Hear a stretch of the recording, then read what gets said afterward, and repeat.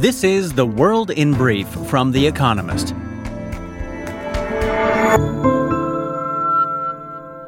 Our top stories.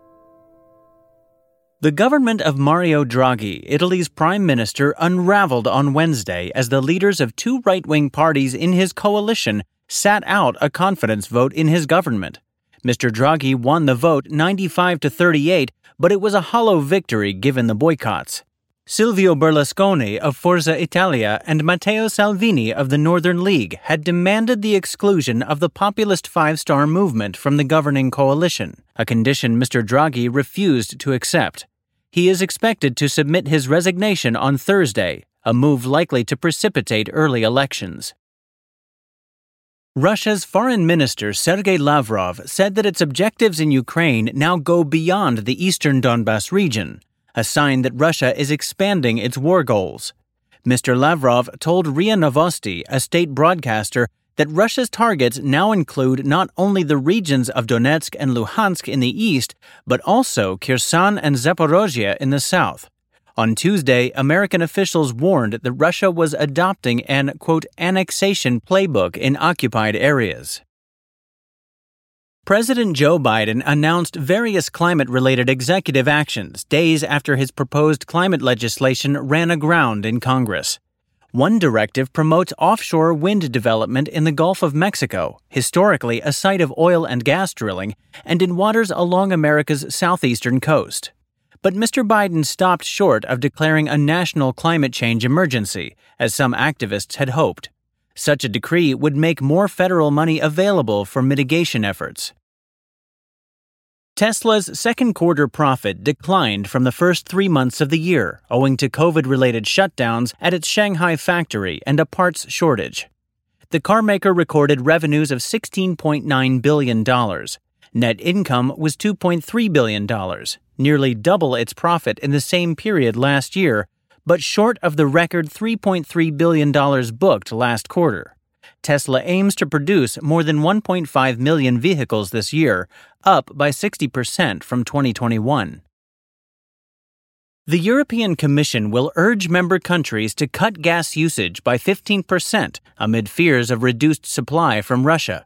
The emergency plan comes after Vladimir Putin said when Gazprom restarts supplies to Europe via the Nord Stream 1 pipeline on Thursday, it will be at a drastically reduced capacity. Officially, the pipeline is closed for maintenance. Some suspect Russia is manipulating gas flows as a political tool in retaliation for the EU's support of Ukraine. Ukraine will ask international bondholders for a delay of 2 years in making its debt repayments, so it can put the money towards its defense against Russia. The Ukrainian government hopes to negotiate the deferral by the middle of August, before some $1.2 billion of debt payments are due in early September. Ukraine's GDP has fallen by an estimated 40% since Russia invaded in February. Rishi Sunak and Liz Truss made it through the final round of Britain's Conservative leadership race. Penny Mordaunt was eliminated. The winner will replace Boris Johnson as Prime Minister. Ms. Mordaunt received only 105 votes from Conservative MPs on Wednesday. Ms. Truss, the Foreign Secretary, received 113 supporters. Mr. Sunak, a former chancellor, led with 137. The final two candidates will now face a ballot of approximately 180,000 Conservative Party members, with the result expected on September 5th. And fact of the day, 0.03. The number of deaths associated with 1 terawatt-hour of electricity produced from nuclear power plants.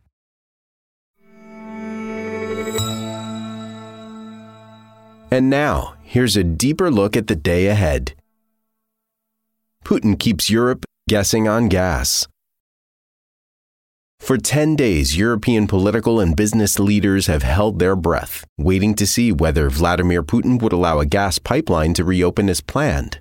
Nord Stream 1, which carries more than 1/3 of Russia's exports of natural gas to Western Europe via Germany, was shut off on July 11th for scheduled maintenance work. It is due to reopen on Thursday. It seems as though it will, but far from its normal capacity. In June, Russia reduced the volume of gas coming through the pipe by 60%. and Mr. Putin has warned that it may be cut further.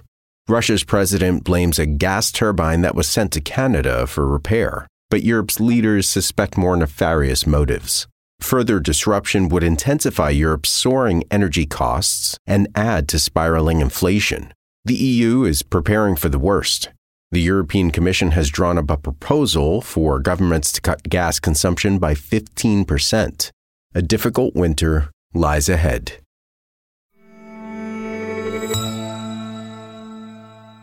The ECB's moment of truth.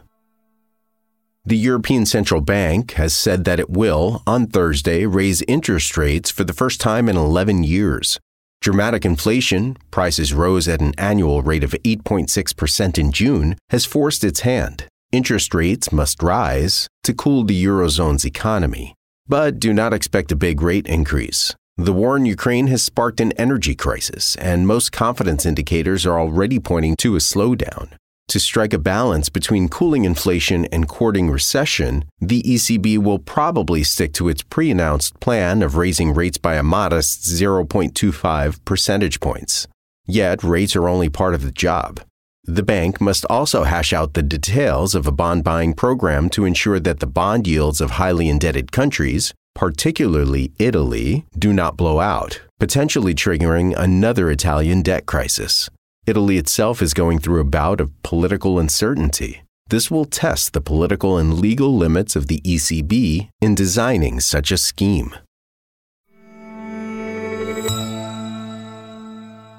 Turkey's mad monetary theory.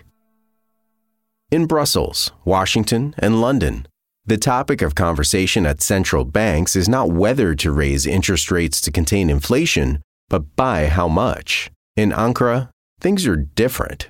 When Turkey's central bank meets on Thursday, almost no one expects the rate setters to increase rates at all. Turkey's president, Recep Tayyip Erdogan, believes that higher interest rates are the cause of high inflation, not a cure for it. Those who think otherwise, he recently said, quote, are either illiterates or traitors. He has duly sacked 3 central bank governors who disagree. Evidence is not on Mr. Erdogan's side. Inflation in Turkey has surged to almost 80% since the bank slashed interest rates last year, putting pressure on consumers. A recent poll found that more than 1/3 of Turks are unable to meet their basic needs, but there is no sign of a U-turn.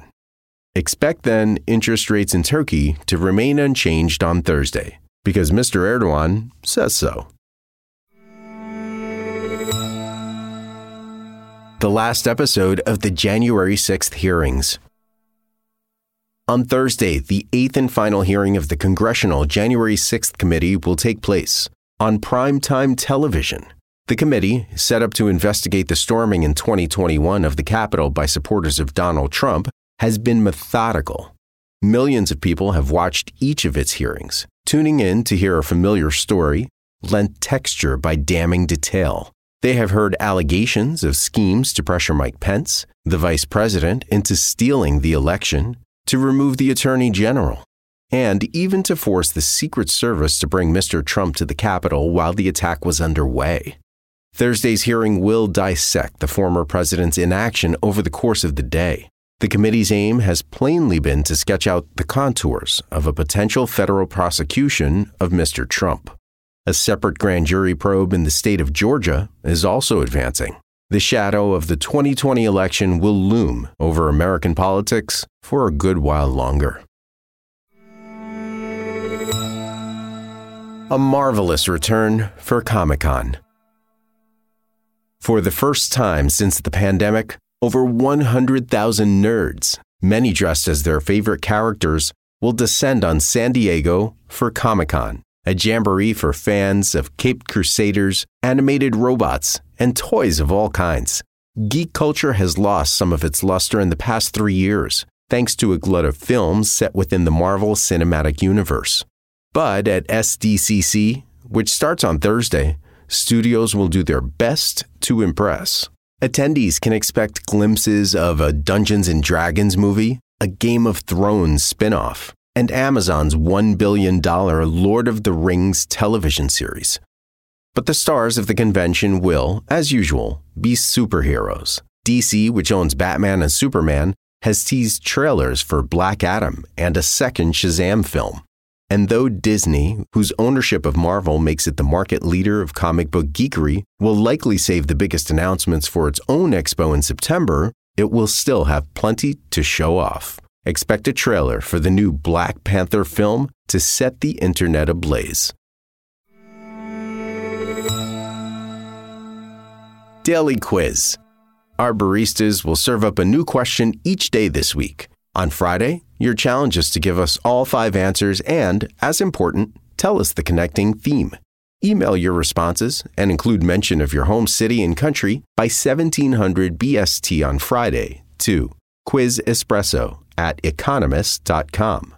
We'll pick randomly from those with the right answers and crown one winner per continent on Saturday. Thursday.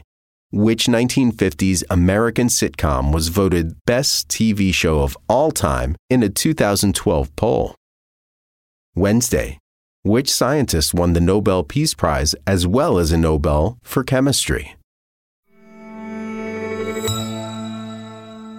Finally, here's the quote of the day from Ernest Hemingway, who was born on this day in 1899. Easy writing makes hard reading.